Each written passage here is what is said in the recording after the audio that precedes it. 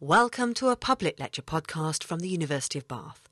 In this lecture, Professor Angela Macfarlane, Head of the Public Engagement and Learning Team at the Royal Botanical Gardens, discusses the challenges of using digital technology in communication and informal science education. Can I welcome you all to this lecture this evening? I'm Vince Brockwell, I'm the Vice-Chancellor of the University of Bath. I just thought I'd introduce this lecture as part of a series of lectures that we're organising here. There's no question about it that research can change people and change the world. At the University of Bath, we believe that research in universities should have an impact and should make a difference. We therefore not only seek to promote scientific excellence, but also to use research to address important topics in the world today. The Research in the World series was established last year to provide an opportunity for the university community, invited guests and members of the project, to hear from inspiring people who are engaged with topics that resonate with key areas of our research and scholarship here at the university. The speaker today, Professor Angela Macfarlane, is Professor of Education at the University of Bristol, our great neighbour and competitor.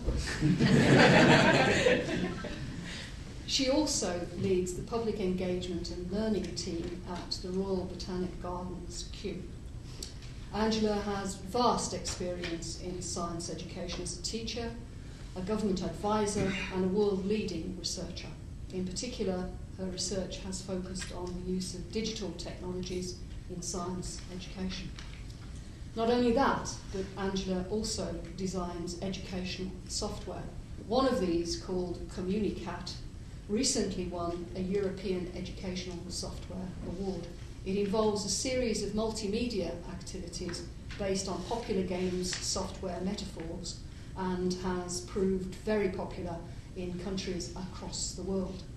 Her lecture tonight, Kew in the Digital Age, will explore the challenges of using digital media to engage a new and global audience with the important science and conservation work at Kew Gardens. Will you join me in welcoming Professor Macfarlane?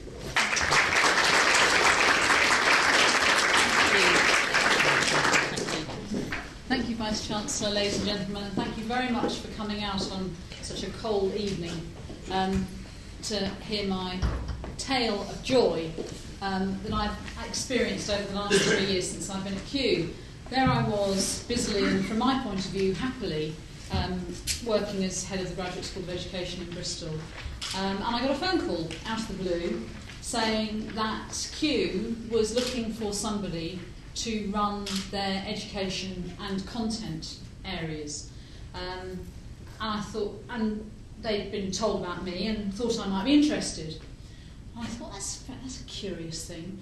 And of course, for a very long time up until that point, my work had been very much around digital media and learning, and in fact largely in areas like language learning. And many people, including I realised even me to a certain extent, had forgotten that at my core I am actually a scientist and a science educator. But somebody at Kew had realised that and put two and two together and thought I would be a useful person to talk to. And the portfolio is an absolute dream. How many of you have been to Kew? Okay, quite a few. So you know that Kew has at least one garden, very famous garden. In fact, recently on TripAdvisor voted the world's favourite garden in southwest London. We also have another site. And everyone knows this is a garden, but in fact Kew is a hub of an international research and conservation network working with partners in 54 countries. And it really is literally a hothouse of science. So I thought, well, this is interesting. So what do they want me to do? Do they want me to just kind of run the schools programme? Because although that's terribly important, not that exciting. And then they told me that, well, actually, they do have a schools programme, and they have a schools programme for about 80,000 children a year. I thought, well, that's a bit, that's a good schools programme. But also, they have the digital media team, we run a publishing company, I'm now responsible for interpretation across the gardens. I'm responsible for communications and marketing. It's a very diverse opportunity, but the really key thing that really kind of got me interested was that we want to take Kew forward and start engaging with the public in ways that organisations like Kew have not done before, and that's why we want to talk to you. Well, you couldn't resist, could you? So, of course, I had to go and talk to them, and I ended up working for them. I'm actually seconded from the university at the moment. The university very generously allowed Kew to buy me from them for a while. It's the closest I'm ever going to come to being a footballer. I'm on transfer. Right. Okay. Just a few words about Kew. Kew's actually established by Act of Parliament. The National Heritage Act covers most of the major museums and galleries, including Kew. And I've put up most of our statutory objectives. And the key ones I've highlighted are that we actually are legally obliged to provide instruction and education. But the bit I absolutely love, and which is completely irresistible, is that when people come to Kew, we, by law, have to make sure they have fun. I'm not quite sure what the sanction is if they don't have fun, but we have to at least make sure we try. So Kew is this amazing melting point, 250 years of history, founded in 1759 by the Princess of Wales, effectively, Princess Augusta. The Princess of Wales Conservatory is named for her, not in fact for the woman who opened it, though I think she may have thought it was at the time. Princess Augusta was the then Princess of Wales, and she was an avid gardener and plantswoman. And she employed William Ayton as the first scientific gardener to take charge of the gardens that subsequently became Kew Gardens, and they were then the gardens, and still are, the gardens of Kew Palace, which was, of course, the family home of George III. But enough of that and the madness and so on. But across our two sites, we have about 2 million visitors a year. Kew Gardens is a World Heritage Site. It has over 40 listed buildings, most of which, sadly, are in danger of falling down. But it's quite a heritage to have to take responsibility for. And now we are just under 50% funded by DEFRA, and by the time they finish this current round of cuts, that will probably be slightly less than that. 20 years ago, Kew was 95% funded by government. So those of you, and everywhere I go, people can tell me they remember coming into Kew for a penny. Okay, that was when Kew was 100% funded by government. The price has gone up a bit as the government subsidy has gone down. Also, Kew has grown enormously because it is a scientific research hub. The growth has been very much on the science side. The two gardens, we have about 300 acres at Kew, slightly less at Wakehurst Place, which is down near Gatwick, if you haven't been. And we look after Wakehurst for the National Trust, but Kew is a Crown property. Science, we have 19 major collections. For those of you who've never experienced one, a herbarium is the equivalent of a library for plants. Kew has the largest and best organised, apparently, herbarium in the world. Rumour has it that the Paris one has slightly more specimens if they could only find them. But we have 8 million dried specimens in the herbarium. The keeper of the herbarium refers to himself as the man who looks after the dead. All of those specimens have been collected from all over the world, and they are the reference library. They're the British library of the plant world. If you have something and you're not quite sure what it is, wherever you're working in the world, the first thing you want to do to verify the identification is to check it against a specimen at Kew.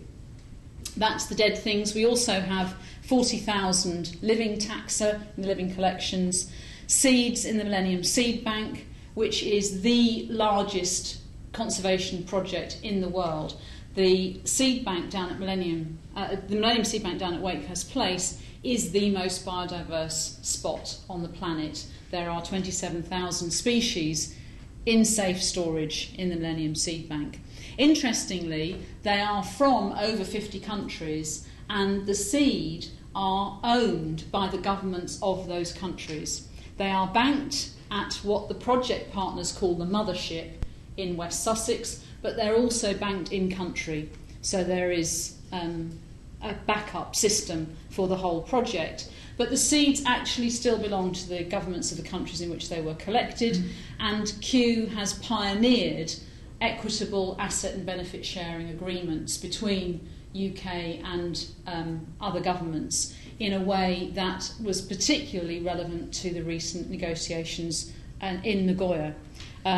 Very different from Kew's historical past, where Kew wasn't always quite so ethical in the way it exploited the genetic material from other parts of the world. But we have about 250 science staff, and at any time we have about 50 PhD students. So quite large. The herbarium, that's the main face of the herbarium building, Georgian. The Jodrell Laboratory, a essentially genetics laboratory, one of the newer buildings on campus, and the Millennium Seed Bank itself down at Wakehurst Place. Those are our major sites for science. But we also have the culture and heritage. We have the largest library of botanical art in the world. We have over 250,000 original pieces of artwork and counting. Every time someone goes and examines part of the collection, particularly for restoration work, they discover things that weren't there, that they didn't know were there, rather. So, for example, the image behind this is of the Marianne North Gallery, a rather amazing piece of Victoriana. Marianne North herself was a remarkable woman. She travelled around the world on her own in the latter half of the 19th century, and she painted almost 900 original paintings of various species of plants in their natural setting. And that was an absolutely pioneering thing to do. Of course, lots of people prior to that had collected specimens, they'd made drawings, they'd made records, but no one had gone and actually looked at plants in their natural setting and captured them in that way. She then came back to the UK with all of this and built the gallery and donated the paintings to go in it to Kew. So it's very much a testament to a remarkable woman. We also have a new gallery, in its own way a testament to a rather different remarkable woman, the Shirley Sherwood Gallery. Shirley Sherwood has one of the largest and most impressive contemporary collections of botanical illustration, some of which is always on show at Kew alongside part of Kew's own collection, and that's the first time we've been able to share that amazing archive of botanical art with the public in any organised way other than through individual visits to the collection for scholarship. So that was a major step forward in making the collections physically accessible on site. And the sorts of things we've got, this is one of the original herbals. The oldest one we've got actually, not this one, but the oldest one we've got actually goes back to the 14th century. A little sketch by Darwin. One thing about Darwin, he may have been utterly brilliant, but he couldn't draw. And this is one of his letters. I think the archivists who look after the correspondence at Kew have one of the hardest jobs. As you can see, Darwin was nothing if not economical with his resources. As I say, we have over 40 listed buildings, and we also host major art exhibitions from time to time. So recently we had the Henry Moore exhibition, one of the largest collections in one space of Moore sculptures for some considerable time. We had over 80 of them there for 6 months. 800,000 people came to see them. The Chihuly exhibition similarly in 2005. So, and we have the Economic Botany collection. The Economic Botany collection is absolutely fascinating. Almost anything you can conceive of that has been made of plant material, there will be an example of it in the Economic Botany collection. And there's also an on-site museum which shows a full range of both historic and current uses of plant material. And it's always an education, particularly for children, and particularly for urban children who have almost no contact with the natural world, to begin to realise just how many of the artefacts around them originated from plant material, and just how important plants are to us in our lives. And of course, the classic iconic elements, the pagoda, built in the 18th century as, can you believe, a surprise for Queen Charlotte. She, I'm sure, feigned surprise when she walked to the end of her garden and found the 17-storey pagoda. But it was originally actually surrounded by very large cedar trees, so to be fair, until they got to the higher levels, it wouldn't actually be invisible. And they probably kept her occupied at the north end of the garden. Learning, we have a major learning programme across the gardens. As I say, 25% of the botany postdoctoral students in the UK are at Kew. That sounds very impressive, except of course it's partly the high percentage because there are a dwindling number of people studying particularly taxonomy and systematics of botany. We have over 80,000 school children a year, 4 million visits to our website, and we are particularly good at things like plant collecting for beginners. In 2009, we launched the Great Plant Hunt, which sent a treasure chest of resources to every UK primary school to get them out and about on expeditions as plant hunters, following in the footsteps of Darwin, but linking them to modern-day plant hunters who work with the Millennium Seed Bank, most of whom look a lot more like Indiana Jones and his female counterpart than they do Darwin. And just very quickly share with you, really I've put this slide up simply to try and convey some of the complexity of Kew as an organisation. This is one of our latest attempts to try and explain us to ourselves. It's not really meant for external consumption. But it tells you about the 7 strands of Kew's work, which collectively we call the Breeding Planet programme. And at the heart, there is the core data and research, creating fundamental new knowledge. That feeds into a programme looking at which plants are most at risk. We recently, just in time for Nagoya, published the Sample Red List Index, which shows fairly comprehensively that at least 1 in 5 plants is currently threatened with extinction. Developing tools from the ground conservation, very much identifying habitats most at risk and working with people in country, including in the UK, on developing the best and most effective methods of conserving and restoring those habitats. Banking the future of the plants most at risk. This is the Millennium Seed Bank project, never intended as a doomsday vault. The Millennium Seed Bank is very much about bringing those species back from the brink of extinction where they have economic use particularly. So the 27,000 species that are in the bank currently have been selected because they are endemic, they don't occur anywhere else, they are endangered, and they are potentially or actually of economic importance. The latest phase of work in the Millennium Seed Bank is working with crop wild relatives. You've probably, if you're here this evening, you've probably also heard of the Svalbard project, which is concentrating very much on crop plants. We get 80% of our calories as a species from less than 10 species. In fact, we get about 50% of our calories from 3 species. And yet there are 30,000 species we know that are regularly consumed by our fellow humans across the planet. And we know little about many of them. And we don't know very much about a lot of the wild relatives of some of our key crop plants. And yet the thing we do know is that the key to survival is genetic variability. And so we need to keep that gene pool as open as we can. And so making sure that we have access to that genetic material through crop wild relatives is a core part of the programme.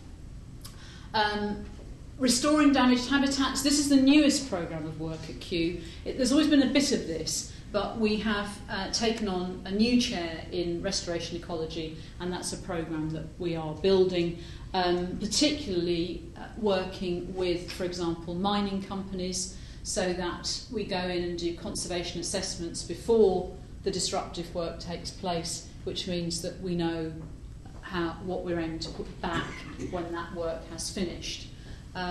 Not everyone is happy with us because we work with mining companies. but I'm sure you may ask me some questions about that later, and if I can, I'll answer them. Growing locally appropriate species. This is one of the superb programme of work. Really, I can talk so glowingly about this because, of course, I don't do any of it. These are people who are doing truly heroic things. One of my favourite stories is about the ngongo, which is a very highly protein-rich, nutritious nut. It grows in parts of Africa, has been a well-known forage food forever, but nobody could grow it. No one could bring it into cultivation until the seed bank scientists set to work on working out how to actually germinate these things and bring them into cultivation, and discovered that they needed exposure to smoke, not heat, after which you could germinate them. So that is now potentially a crop tree that can be grown and harvested rather than purely a highly nutritious food source which is only available for foraging, through foraging. And then 7, this is where I come in. Inspiring future plant conservationists, it should say. I have a slightly dyslexic person putting the slide together for me, but I'm not going to complain because a lot of work went into this slide. But we are developing conservationists of the future. The 7th strategy is about inspiring through botanic gardens and getting a new generation in particular to understand both the wonder and marvel and the absolute necessity of plants in our world. Hence things like the Great Plant Hunt, which is the project I was telling you about, which involved 23,000 schools. So what do people think of us? Well, very few people know very much about what I've just been telling you about. We do a lot of research on our visitors, and in particular what they think about us. And this is a relatively recent piece of research that we did. I'm sorry, you're all going to have to kind of put your heads sideways. We asked our visitors, and this is an exit poll, relatively small sample, but they are people who had visited Kew in the last 5 years, as well as on the day when they were asked. And you'll see quite a high percentage of people regard it as a place of great beauty. Well, you know, I want to meet the ones who didn't, frankly. I want to know what they're thinking if they don't find Kew beautiful, but then I am rather biased. About half our visitors now do recognise that we are a leader in international conservation. But remember, these people have visited recently. If you were to ask these same questions of people who perhaps visited as a child or had visited in their past, they don't have that awareness of us at all. And the other rather nice thing is that quite a high percentage of our visitors do regard Kew as inspiring and a place where they want to learn new things.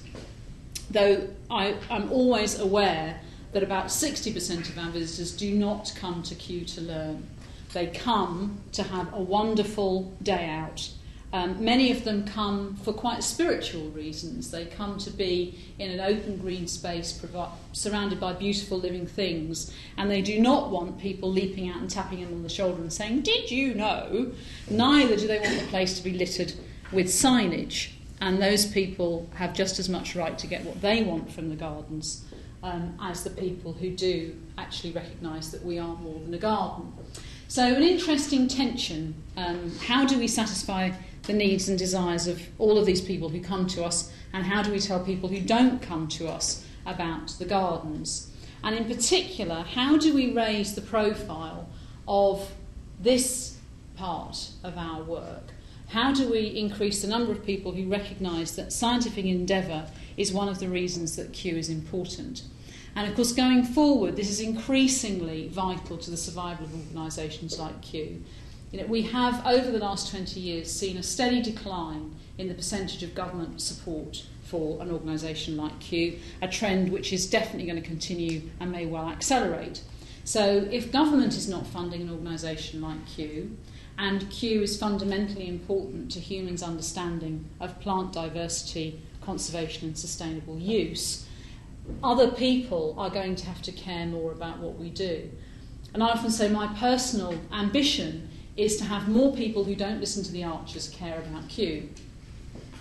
Because if you start looking at who comes to us, most of our visitors do come, as you would expect with any visitor attraction, they come from within an hour and a half of the gardens.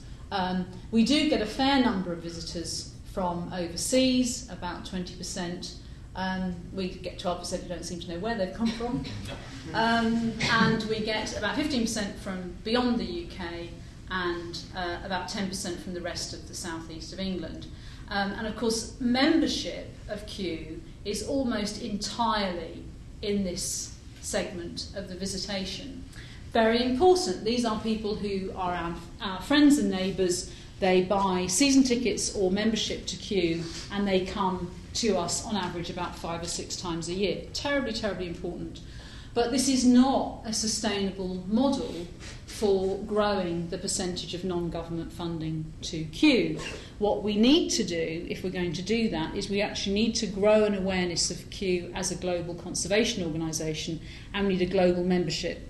So membership of Kew needs to go beyond simply a season ticket to visit a beautiful garden. And that's quite a challenge. And of course we can't do that purely through using the gardens. The other thing about our visitors is that they do tend to be older. It's very much an age and stage of life destination. People come to Kew at one of 2 periods in their, well, 3 periods arguably in their life. They either come as a child or a parent, or they come as an empty nester or grandparent. People in between tend not to visit. So this age group is horribly underrepresented. The only way that people in that age group come to Kew is as a student. And of course they're already a minority. And if you this graph, of course, is very misleading because this axis stops at 60%. So these percentages are actually quite low of the people who come to us who are not. The other thing about the visitation is that it is over 60% female. So women over 60 are actually our single largest demographic. So what are they coming for, and what are we trying to offer them? Well, obviously we want them to have a fabulous day out. We want them also, though, to understand that plants matter and to give them a sense that Kew matters, and we want to build a relationship with Kew, and ultimately we want to build a lifelong partnership. But as I say, we don't want that to be entirely dependent on living within an hour's travel time of the gardens and coming to us, even though those people are terribly important. So, what are we going to do? How are we going to use digital media to take Kew beyond our physical visitors, to extend visits themselves as well, and to enhance visits? And this is the question that we are posing to ourselves, and I must give a credit here to Mike Saunders, who's our Director of Digital Media, who is remarkable and without whom we wouldn't be able to even think about doing these things. So we're particularly interested in using personal technologies to enhance people's understanding of plants. And when they're on site, I always think the gold standard is to walk around Kew with someone who really knows the place and knows when to shut up. Because walking around with someone who constantly burbles isn't a very peaceful and relaxing experience. But what you really want, as you walk through the gardens and something piques your interest, you want to be able to say, what is that? Why is it here? Why is it important? And similarly, occasionally, to point out to you, if you might be interested in this, and we're looking for the digital equivalent to that, but we're also looking for something that can be used beyond the gardens. So, we're in an age of rapidly changing technologies, and we have been for the best part of 30 years. Every time it looks like things might stabilise, of course they don't stabilise, they just start to change even faster. So, there are people who will tell you the web is old hat. What we're looking at now is a massive number of specialised little applications that are designed, crafted to give you something you want when you want it in your hand. Is the guide dead? We've been doing some interesting experiments at Kew. This is one that actually went very well with a company called Node, a venture capital company, who designed a bespoke piece of kit. Now, the image on that screen, I'm sure I don't need to tell most of you in the audience, isn't entirely true to life. But actually, the resolution of those screens was extremely good, and most importantly, you could read them in bright sunlight. So they were and you can see they're very rugged, and they were very good at displaying high definition media. So you could have lots of lovely video.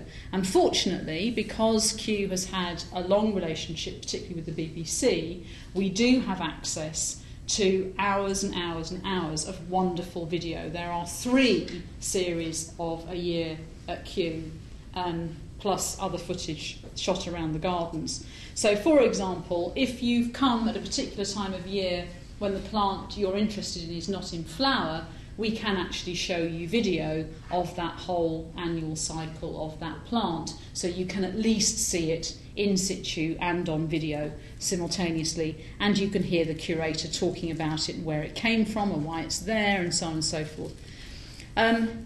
People like them. They like those guides. We did a lot of research and evaluation, and 80% of the people, and remember this is across the demographic of visitor, they like them. They wanted to use them. But we weren't convinced that that particular model was going to be sustainable going forward. The financial model of having people pay on entry for something when they're not even sure if they're going to use it, and then they go out into a 300-acre site, and by the time they get to the point where they think, actually, it might have been quite handy to have picked one of those things up at the door, there's no way they're going to go back and get one. And when on a busy weekend you're trying to get 12,000 people through the door, you don't really want to be stopping them and explaining about the handheld video guide. So the financial model, the technology was great, financial model not good, not sustainable. So we're not persisting with the Kew Ranger, lovely though it was. And this you can just see here on the screen. It did all sorts of things you would expect. You could have, you had an overlay of a map of Kew. It would tell you where you were. If you asked it where something was, it would guide you to it. And it also had a nice little feature that if you passed a particular point of interest without asking about it, it would just say, are you sure you don't want to know about this? And you could just say, yes, I'm sure, thanks very much, and carry on. But it did do the little tap on the shoulder, which was really rather nice. But what we're looking for now is something a little bit more ambitious, and this is an image from something called Street Museum, and you will recognise this is a kind of alternate reality, in that you are standing there looking at this particular scene in London, and you're seeing the historical overlay of how that scene looked in time, and you can imagine that you could actually cycle through a series of images of that same scene and see how it had changed over time.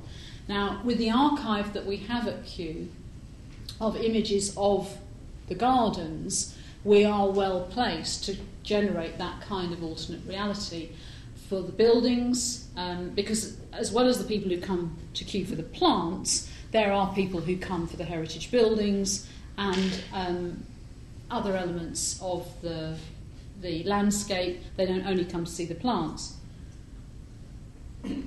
So the capacity to be able to generate that kind of enhanced reality experience is quite great. There is an issue, though, which is how on earth do you put together and generate all of that content? And although we have a very good digital media team, they are a small team, and there is no way that they are going to be able to add in as much content as you would want to have across that many acres and that many specimens in the garden. I mean, we have over 15,000 trees, never mind getting down to the small brown jobs, you know, you'd be there forever. So, of course, what we're going to have to do, and what we've started to do, is to rely on something that you might refer to as crowdsourcing, that we need people to add content to our content, to add value to it, and to add layers. One of the hardest things, I think, is actually creating a user interface that will give people access to these complex layers of data in a way that is actually usable by a normal human being on their day off. and we're mocking things up. And this one, for me, is still way too complicated. And I suppose the metaphor works quite well if you're used to 3D immersive environments. But as you may have guessed from our demographic, immersive gamers are not huge in our population of visitors yet. Then it comes down to recommendations. I'll give you a minute to read that one. But if you're we live in a commented world, and the interesting thing about inviting comment is, of course, that you have to kind of take the comment warts and all. We've had some interesting debates amongst the team about how vivid the green ink has to be before we can legitimately not leave a comment on the site indefinitely. But in theory, if it's not inaccurate or abusive or in any way illegal, we should be leaving up the things that people say about us, whether they like us or not. So it is a slightly nerve-wracking business. If you look at some of the comments on our website currently, you'll see we've had one or two issues. We've made some changes in the garden, always a risky business. Some people like them, some people don't like them. And some of the comments that are up there at the moment are quite challenging, which I think is very good for us. But you can imagine an organisation like Q, this is a huge cultural shift to actually open up to that kind of commenting. It's proving an interesting exercise. That kind of recommendation, however, can be extraordinarily powerful. These are screenshots and partial constructions from something called EveryTrail, and embedded in it are things which many of you will be familiar. For example, you've got an overlay here on a map. It could be Google Map, it could be one of the other maps that you can have to a handheld, and people can leave comments and recommendations on particular items. If you're, I'm sorry, the slide's a bit crowded despite the size of the clarity of this wonderful screen. But here you've got, this is a section of Barcelona. There are a number of sites in here where people have left comments. This one, for example, is for a restaurant. Now, it could be that the restaurant has been put on the map by the owners of the restaurant. It could be that there are comments within here from people who are friends of the owner of the restaurant. How does one know? And this creates another interesting opportunity to begin to actually trace or create trails of comments that are according to your own personal likes or dislikes. So, for example, people may say this restaurant's wonderful, but how do I know whether they're the people who like the kind of food I like? Well, this is a nice project that's being run in Brooklyn, where when you come to the gallery, they're actually trying to find out what sort of mood you're in when you come to the gallery. So, if you come to the gallery for solace, for example, you may find that you like certain parts, certain images, certain pieces of artwork more than when you come in a joyous mood. And so here there are trails and recommendations based on the mood that the person was in at the time, which potentially quite fascinating, really. If you go and see that something that you really like and other people have been really quite grumpy about, and you discover it's because in fact they've come in when they're heartbroken, you can begin to see how you add colour and complexity to the information that is on offer to you through this kind of device.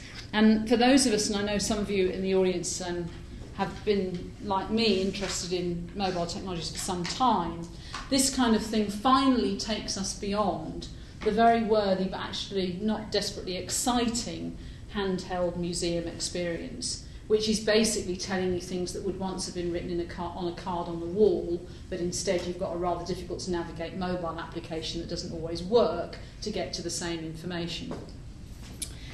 I did get to a point where I felt if I read another paper about that, I might just have to lie down and die. So how this idea of tagging people how they like me, and of course you get things like this is something called Get Glue, and you actually build a reputation. within GetGlue. Of course, the best known application of this kind of system is in eBay, where you build up a reputation as a trader within eBay, and so people have some idea about whether or not you're trustworthy when they want to transact with you. This, of course, is a little bit harder because it's not just whether or not someone is trustworthy, it's whether or not somebody shares your interests. You know, if something is absolutely fantastic to somebody who is half your age, that might not be where you want to go.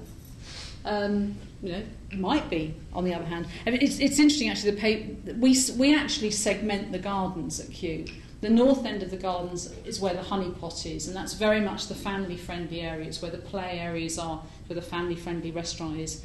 Southern end of the garden, the north end of the garden is where the honey pot is. The southern end of the garden is where the conservation area is, and there's a much more sedate restaurant and so on. And of course, people self-select. And it's interesting, if you venture out, as I sometimes do, into the garden actually with my Kew fleece on, that's quite nice because people come and talk to me. Unfortunately, they expect me to know things, which I don't always, but I usually know a man who does, or actually at Kew, I usually know a woman who does.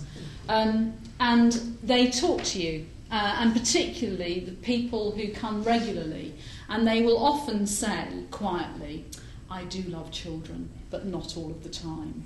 And so the people who don't want to be in the family area do tend to gravitate towards the area which is quieter and more serene, and they're able to do that. So if someone is recommending a part of the garden to you, you do need to know something about them, because whether or not they like that part of the garden will depend very much on who they are and why they're there that day. So these kinds of rating systems are going to be important to us. But the most important thing to remember in all of this, though, is we beware stereotypes. You know, we are dogged by stereotypes, especially around users of technology. You know, I have people say, if most of your audience and your regular visitors are women over 60, don't even think about putting something on a handheld. You know, they won't know how to read it, or they won't know how to use it, and it'll be a complete disaster. Actually, they loved it. They absolutely loved it. And these two ladies were typical. They took part in one of the early trials, a project that we ran with the BBC. And one of the things they loved about it was the fact that they could watch video. They were using, as you can see, very early, not desperately smartphones. And they were happy to watch video clips on these little screens, because of course we're only talking about very short clips and very contextual clips, but the service went down extremely well. The other thing they liked, of course, it was intergenerational. When they did bring usually their grandchildren into the gardens, it was something they could do with their grandchildren, and we're very conscious of this. We do not want to create mobile experiences that alienate the individual and isolate the individual. We want to create mobile experiences which are shared experiences. We do have quite a few people who come to Kew on their own, actually, and again they tend to be members who come regularly, and they will come for a very pleasant solitary stroll. But most of our visitors come in groups of two or more, and presumably they've come with that person largely because they would like some interaction with them, yes, even when those people are their own children. And so they like things that they can share.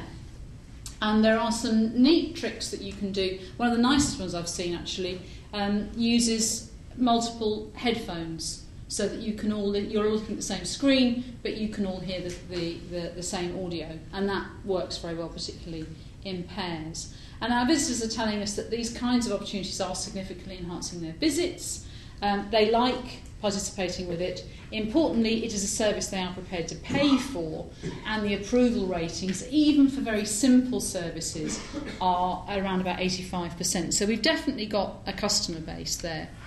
We're also exploring using these technologies as interpretive tools, particularly with youngsters. And these kinds of systems are fairly tried and tested now. They're not always desperately reliable, but essentially the youngsters are given quests.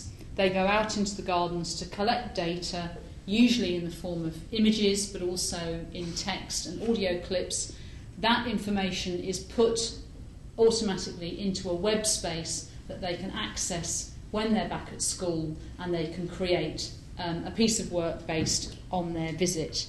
And those are hugely popular. The teachers absolutely love them because they find that the children are much more focused on the task in hand rather than just running around and having a nice time because for once, hurrah, they're out of the classroom. And we do get kids saying that they want to do more of this kind of work, and they are very keen to work on the resources when they get back. We are also now looking to trial some kind of enhanced reality application, and we're hoping to do that in the next 12 months. And that will be a blend of visitor-generated and queue-generated data that will allow you to pick up information. We're very much watching the growth in smartphone ownership. Because our current visitor base is heavily weighted towards the upper end of the socioeconomic spectrum, a higher than average number of our visitors do tend to have very powerful mobile technology. I was delighted to see so many of the phone companies now providing smartphones on pay-as-you-go tariffs, which means they're now more accessible to young people also. So we're watching that shift very carefully. We do not want to be at the bleeding edge of these technologies, but we do want to make sure that when we have a user base, we've got something ready to offer them. The problems that we are having, which again anyone who's ever tried to set up one of these services will be only too familiar with, the location resolution of GPS, of course, in practice is a long way away from the theoretical resolution. So GPS, geographic positioning system, satellites in the sky, they're what tell you your TomTom or your Garmin where you are in your car. In theory, you can get systems with a resolution down to less than a metre.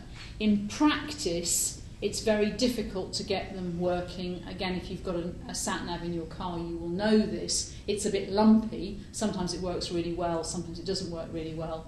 And we also have a slight difficulty currently in the gardens, is that we don't have brilliant mobile coverage in the gardens, which is one of the things we're looking at.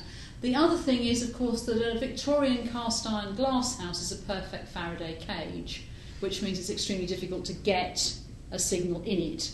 And our glass houses are very big, so GPS within them, hopefully you would be able to find your way in and out of the glass house, but we could use GPS to actually locate individual sections of the glass house, and particularly specimen plants.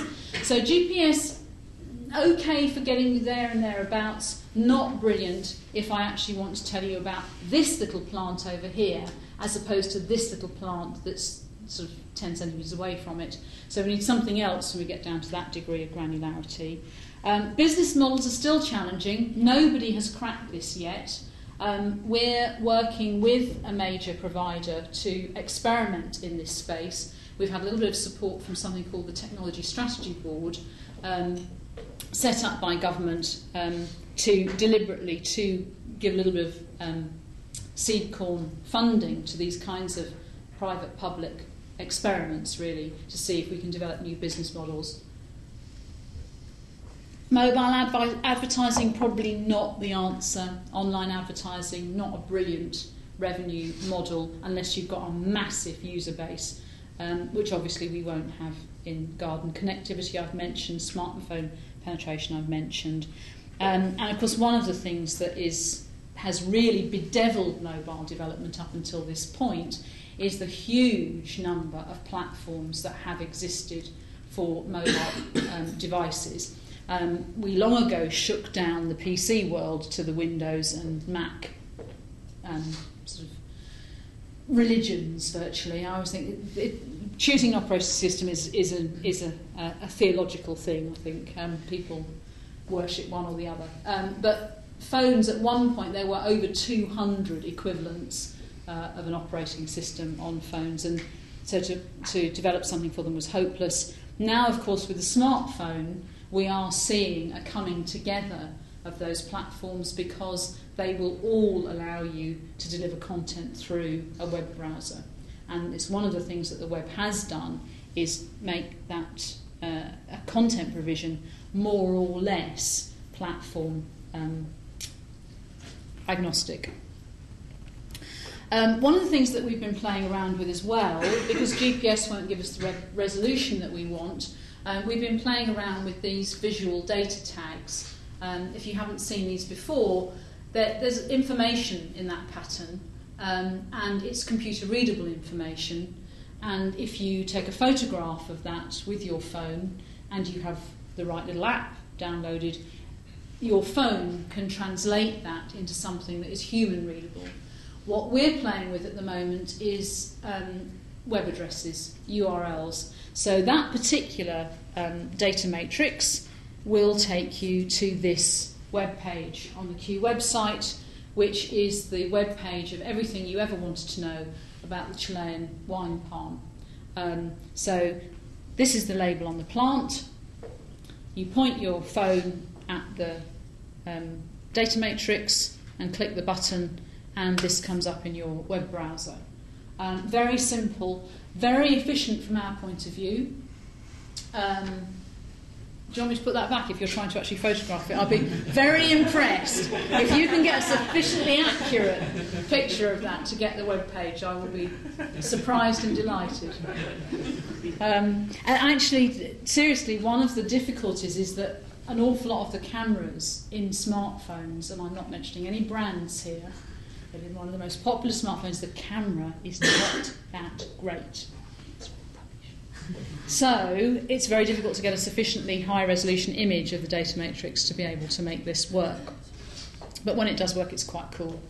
And from our point of view, as a content provider, this is hugely powerful because we're generating it, in the absence of any other place to put this content, we are generating it in fairly standard mixed media web formats. And so we want to be able to reuse that content as easily and labour-free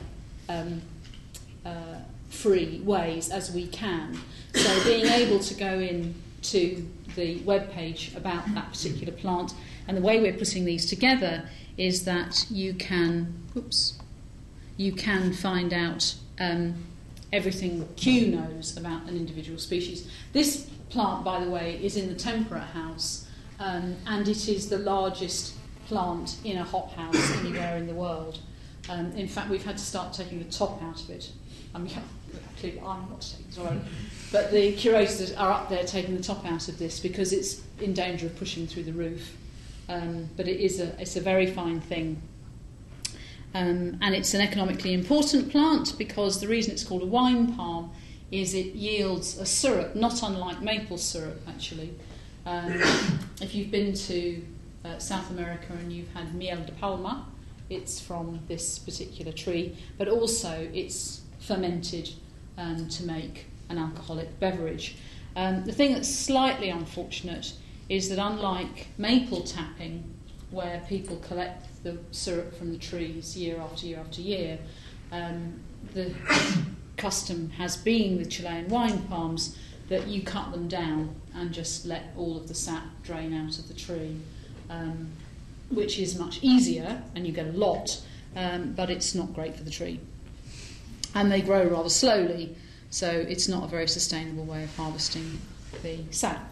Then we're also looking at very much more simple solutions for people who perhaps haven't got the web browser, perhaps don't want that much information, of actually delivering a cut-down version of the information to a smaller mobile device. This happens to be the information about the sweet chestnut, of which we have many beautiful specimens at Kew. But you'll see even in this trial that those of you with keen sight, we're also inviting people to text back a comment about the tree. One of the things that you'll find on our website, if you're so inclined to go and have a look, we have something called the People's Arboretum.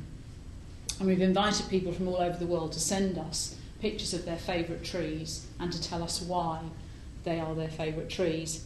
And we actually use Flickr to host the photo libraries because we can't afford that kind of server capacity. Unfortunately, Flickr does it for us.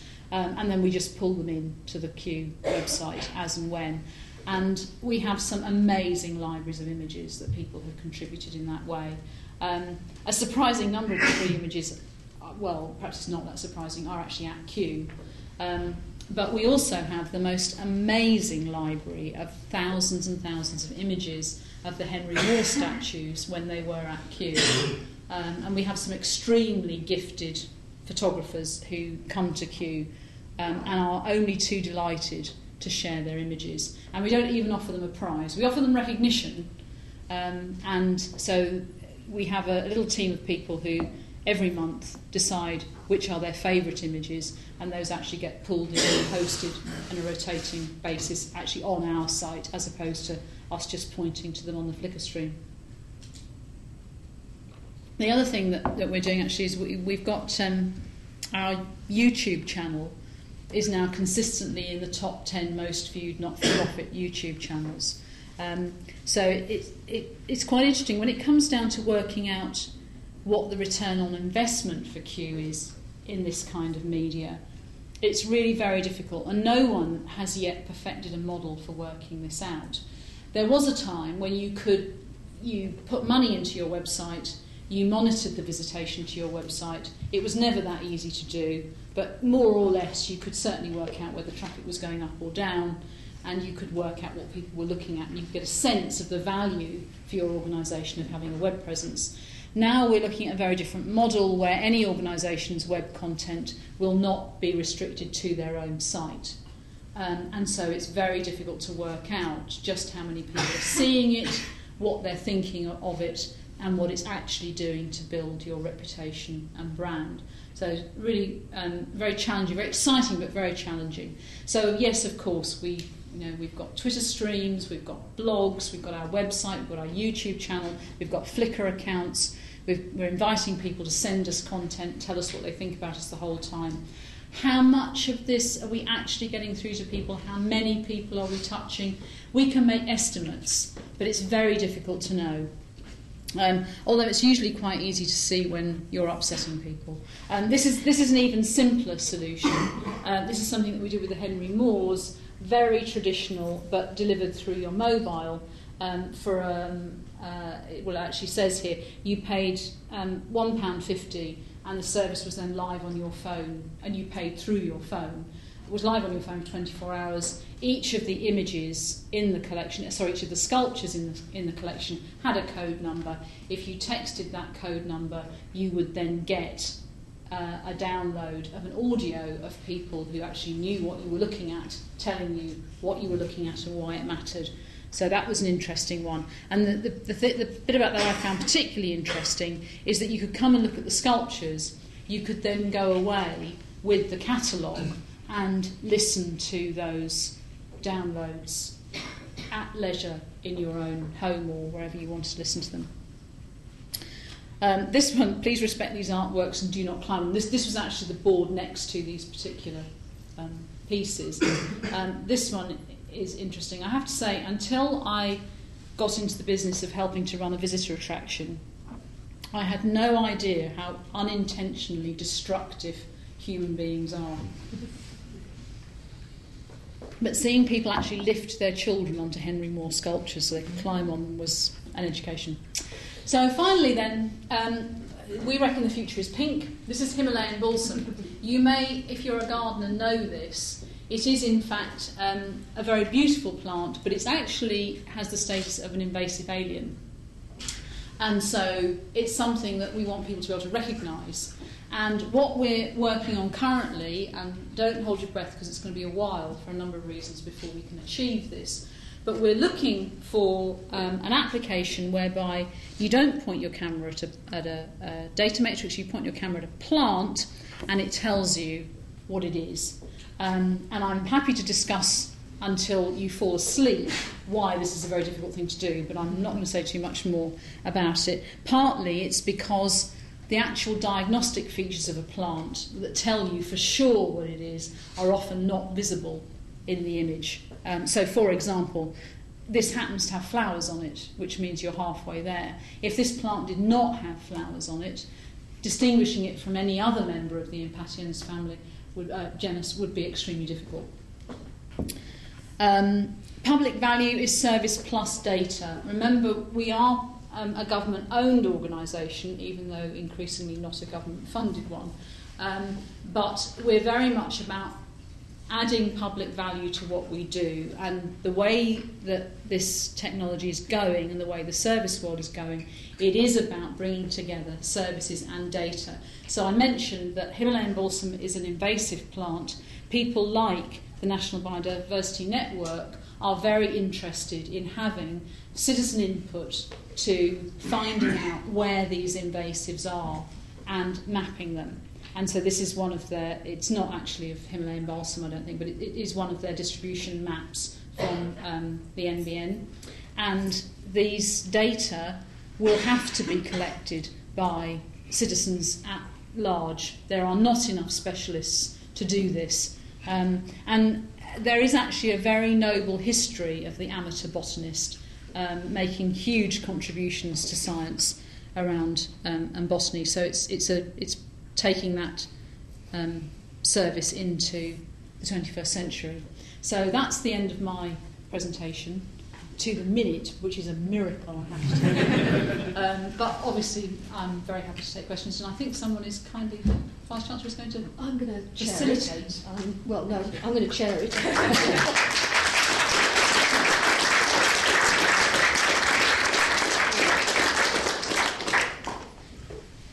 Yes, at the back.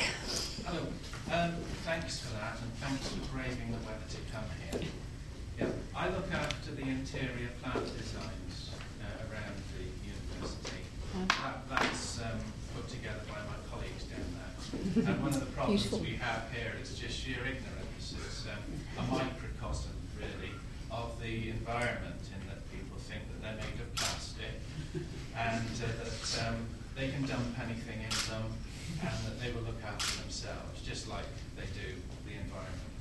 So what I'm trying to do is to label up a few plants, get away more from the decorative to the individual plant, and educate people, because I have a similar background to yours in science teaching and so on.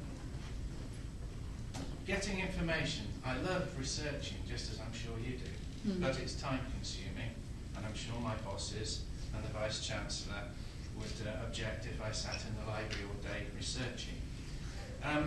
Is there any possibility ever that Kew will have such a good website that you could just press a button and it tells you everything, rather like that palm that you showed us, but a bit more information than just the popularist and dumbed down version? Something a little bit more like W.J. Bean's Trees and Shrubs, par excellence, and updated. Because I find that trying to find things off the Kew website, I might as well go to an American one. I don't mean to be too critical, but No. I'm under no illusion. I mean, we are. All I can say is it's a work in progress, and it's going to be a long time before you're going to be able to pick any popular plant and get that kind of information. We have, believe it or not, actually prioritised the plants that we get most inquiries from the public about, which was an interesting choice to some of my colleagues. And we're not doing things like working systematically through an entire family before we go on to the next one, which is an anathema to many of my colleagues. Because this is about feeding information to a broader public. We do have exposed through the website a number of specialist databases, but to be honest, the information in them is so specialist that whilst there are many, many hundreds of thousands of people who do access them in a year, they are also very specialist botanists. So there is a real challenge to actually take that very specialist content, put it together and work it up into a form that is accessible to an interested and often very well informed member of the public. I have to say, if you're particularly interested in plants which are in cultivation for gardens, in this country, currently you are more likely to find what you want from the RHS website than from ours, because plants in that kind of cultivation are not our first priority. And it is interesting. I mean, we work very closely with the RHS, and you know, a little bit like the Bath-Bristol relationship, there's a bit of sibling rivalry in there. But actually, we're not competitive with the RHS. We have quite different purposes. The RHS are very much about gardening, and Kew, of course, has some astonishing gardeners, but actually they're scientists first and foremost. And they garden because they want to maintain the living collection and find out how to grow those plants. And the beautiful garden is actually a byproduct of the science. Perhaps because they're scientists, it's a lot of the knowledge they have is not codified. So it's a question of having to go and extract that information about exactly how you cultivate that particular plant. From the individual curator, that kind of information. So we have got a long way to go, but we've made a start. Yeah, you can see some of my primitive efforts in this department, the pharmacology department. I try to choose plants which have pharmacological interests, such as aloe vera. Shall we? Yeah, carry on. Great. Okay. Go here and then come down here. You mentioned earlier that you were sending out children into the garden with mobile devices gathering data as a way of learning about the plants in the garden. And I wondered if you were also able to use that data that all the various visitors were collecting to contribute towards the research that Kew does. We're not currently using data from the public. You know, I'm just casting. You have to be. The trouble with Kew is it's so complicated that there's almost nothing about which you can say we've never done it. But I can't think of anything currently where we are feeding data from the public into a research project.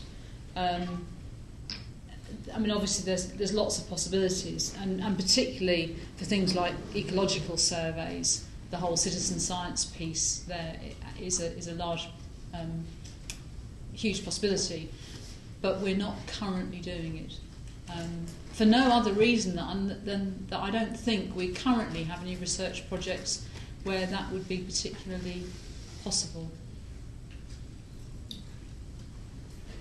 Angela, do you think that it would be possible to use digital media to change the demographics of the people who actually come to Kew, both in terms of the age profile which you showed us and the social and cultural background which you didn't show us? Behind this question is the assumption that Kew is interested in doing both those things. To be honest, I don't think digital media is offers our most powerful way of engaging with those audiences. One of the things that I've, in my other persona that I've written about is the myth of the digital native, and I think we make assumptions about young people's use of media at our peril.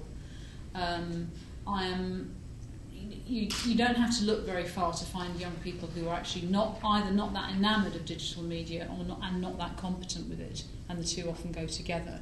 So the automatic assumption that if it's digital, it's a good way to engage young people, I think, is fraught with difficulty.